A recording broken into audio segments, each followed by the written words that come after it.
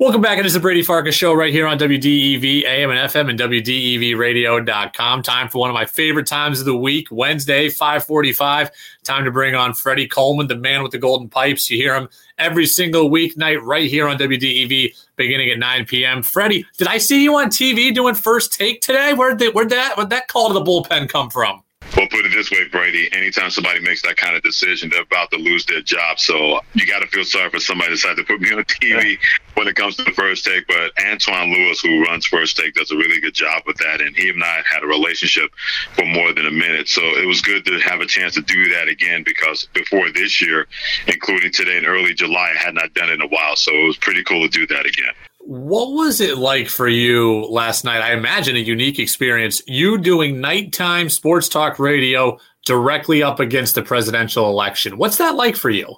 Well, to me, nothing really changes, to be honest with you, because what we do is that we talk about sports, and if something had broken along the lines of a president being named, then we would have said something about that and moved on to what our orbit is going to be all about. And that's not to say that we just stick to sports, but we are the sports network, which means that sports is supposed to come first, along with entertaining people and providing that kind of content. And if anybody wanted to know what was going on in the election, they knew where to go. But if they did not want to hear anything about that, wanted to get a respite from all of that, then that's what we're supposed to provide and be there for them to make sure that we understand our lane and know how to make that lane work for us. How was the interaction during your show? Did you feel like you still had a big amount of listeners listening in, even though what was going on all the other networks? Oh, we still had a good amount, because we know when you have a special night like that, Brady, that we know where the audience is going to go and where the audience is going to stay, especially with the still uncertainty that we have in terms of votes being counted and ballots being counted and everything like that. So you have to concede the night, and that's what we did when it comes to election night. But if anybody wanted to hear anything outside of that, they knew exactly where to go, and we were going to be there for them. You know, I actually want to start now with Daniel Jones and the New York Giants, something I talked a lot about yesterday. But first off, what is your overall opinion of Daniel Jones? I think he tries to do too much at times, Brady. Here's why I say that. And it's not just because he's had 34 turnovers in his first 20 games. I wonder how much Daniel Jones is trying to justify that the New York Giants did not make a mistake by taking him that high, when many people believe that he could go anywhere from 15 to 17 to 20 to 25 in last year's NFL draft. I wonder how much of Daniel Jones, knowing the personnel that he does not have around him, not having a Saquon Barkley, not having a top-flight wide receiver, even though Golden Tate is more than serviceable as a wide receiver. I wonder how much of this is Daniel Jones showing people that I can be the leader of this team, I can be a franchise quarterback, and that he tries to do too much. Now, we're still having this conversation next year with Daniel Jones, then that's who he is, and there's no way he'll be able to get away from that unless he takes charge of that. But if we're still having this conversation about him having turnover issues, then you have to wonder the New York Giants are going to look in another direction after year 3 if Daniel Jones is still making the same mistakes that we've seen from year 1 and year 2. Freddie Coleman, ESPN Radio host, with us here on the Brady Farkas Show, WDEV, AM and FM, and WDEVradio.com. He's coming up after me in a couple hours at 9 p.m. Let me throw this idea by you, though. If the Giants finish in the top 2 of the draft this year, what if they want to take a quarterback, move off Daniel Jones? What do you think about my Patriots sneaking in? Daniel Jones comes to New England, 3 years of team control left on his rookie contract. If they want to move off of him, I would gladly take him in New England. Well, there's no doubt about that. If any team wants to move away from a Daniel Jones or a Sam Darnold, you're going to be up front and personal and say, yeah, we wouldn't mind having that guy as our starting quarterback. But I can't see the New York Giants doing that, especially when their general manager is Dave Gettleman. And to me, he has more pressure on him than Daniel Jones as a quarterback and definitely Joe Judge as a coach, because if you believe these are the two guys that can be your franchise difference makers at quarterback and coach respectively, then Dave Gettleman is up to you to provide the kind of pieces around both of those guys to make sure that this is going to work. So I don't believe the Giants are going to move away from him. Although Mike Tannenbaum, a former NFL GM, we had him on our show last night, works for us as an ESPN front office insider. He said that the Giants had the number 2 pick in the draft. They should move on from Daniel Jones and take Justin Fields of Ohio State, because he believes his upside is a lot better than what Daniel Jones has provided so far in his first almost 2 years in the National Football League. I don't believe the New York Giants are going to do that, but it could be interesting fodder if they do have the number 2 pick in the draft and if they start to maybe believe that maybe they should move on from Daniel Jones or give him one more year. Do you like the trend of moving on from young quarterbacks so quick? I mean, I remember Carson Palmer, Aaron Rodgers, these guys that sat behind veterans for a year, 2 years, 3 years, and ended up being really good. Now it's like guys get like It's like 10 games, and now we're on to the next. Do you like this trend in the NFL? I'm a big believer, not so much that it's a trend, Brady, but if you believe a guy is not the guy, then you can't keep that mistake in your building, because how many times we've seen teams determined to make sure number one pick in the draft at the quarterback position. They wanted to see the proof that he could not play more than he could play. They were willing to give him more leeway. I go back, like you mentioned, Josh Rosen. When you bring in a new coaching staff, that coach didn't draft him. So he was thinking, I'm not going to work with this guy. I don't need to. I'm going to draft Kyler Murray. And that's worked out pretty well for the Arizona Cardinals. And I think more than ever before, if you're a quarterback in the NFL, it's no longer a week-to-week league. It is a second-to-second league. And you can look good 1 second. If you look bad the next second and it snowballs, then teams are going to take pause, because there's so many terrific quarterbacks that are on the high school level about to go into college that you can make them not just throwaways, Brady, but to say, if you don't work out, we believe there's a guy in the draft that's going to be better than you, and we're not going to invest in a second contract if we believe that you can't be the guy, no matter how short that timetable has been. Patriots 2-5. They're taking on the Jets coming up on Monday Night Football. We'll have that game for you as your home of the Patriots. It'll be on ESPN on TV as well. Pat should win this game, but Freddie, do you feel like you have an idea of what direction the Patriots are headed in at this point? It feels like a gap year, Brady, for the Patriots, right? Like, instead of going to college, they decide to graduate from high school and not go to college for that 1 year to see exactly what they're going to be all about.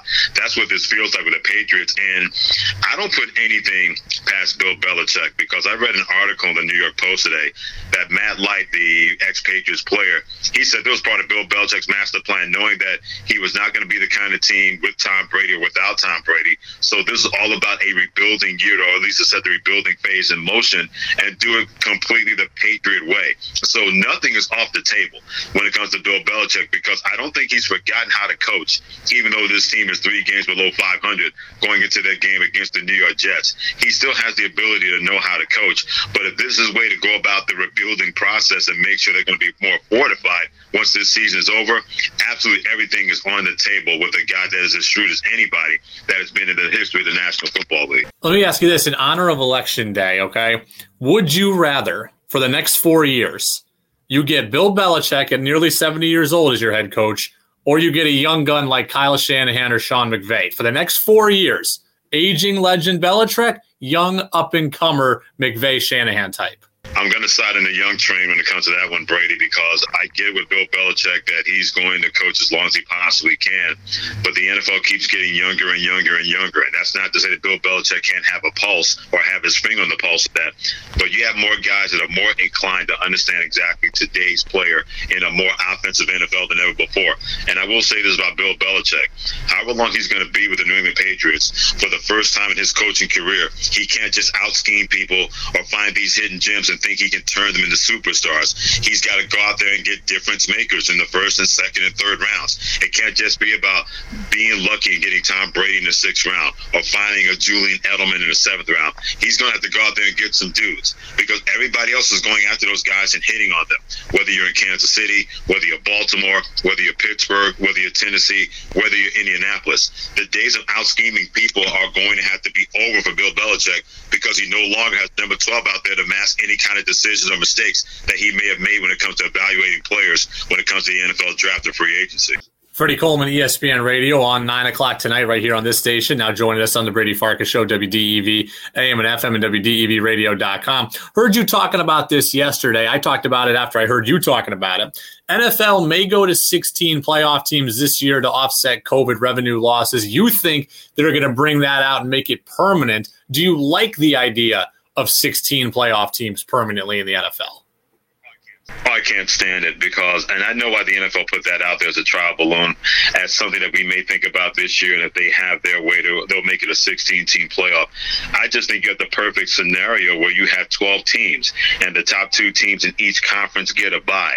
There's nothing wrong with that if you're the NFL, because you still have interest in teams competing for playoff spots. And there are going to be years where a team like the Rams last year, where they win 10 games, but they played in the best division of football, and they're not going to get into the playoffs. If you're the NFL, and I'm not trying to tell billionaires how to spend their money or how to make their money or how to try to overcome the loss of revenue when it comes to COVID-19 2020, but you already have, in my opinion, a perfect playoff system. You don't need to add to perfection if you're the National Football League. But when they're so concerned, they're always going to be concerned about the bottom line. When you and I, Brady, lose pennies, we say we try to replace with another penny. When they lose pennies, they lose their minds as owners in the National Football League when it comes to revenue. So that's where this all comes down to, that they want to make sure that whatever money that they lose, they want the possibility that there is a possibility that they're going to try to recover that. And they know the best way to do that is you put more playoff games on TV. There are not going to be a lot of fans that are going to complain about more NFL when it comes to playoffs and having a chance to watch that on their Groove Tube. Freddie, I'll get you out of here on this. I'm going to throw a complete 180 at you. You might not be in basketball mode yet, but your old colleague at ESPN, Ryan Russillo, said today he heard that Gordon Hayward wants out of Boston, and he's due a $31 million player option. I don't know what's motivating Gordon Hayward. I don't know if he wants to win a title, be the guy, or just get a long-term money deal. But are you surprised that when you hear a guy's got a $31 million option that he might want out of his current situation? No, and here's why, because there are two dudes in front of him named Jason Tatum and Jaylen Brown that has superseded him, and those are the two guys for the Boston Celtics. When you have that kind of contract that he decided to sign on with Boston, he thought he was going to be the guy. He was prepared to be the guy playing for his former coach and Brad Stevens when those two are together at Butler. But then all of a sudden you have these two guys that they are the bell cows for the Boston Celtics. Jason Tatum is going to be a superstar if he's not there already, and Jaylen Brown's not that far behind. Team. That was clearly evident during their playoff run along with Kemba Walker. So if you're Gordon Hayward, you're no longer the number one option. At times, you may be the fifth best option on this basketball team behind Tatum, behind Brown, behind Kemba Walker, and at times Marcus Smart, who has been big time in the fourth quarter when we've seen that with the Boston Celtics. So Gordon Hayward believes that he can go somewhere else and use that option in his contract.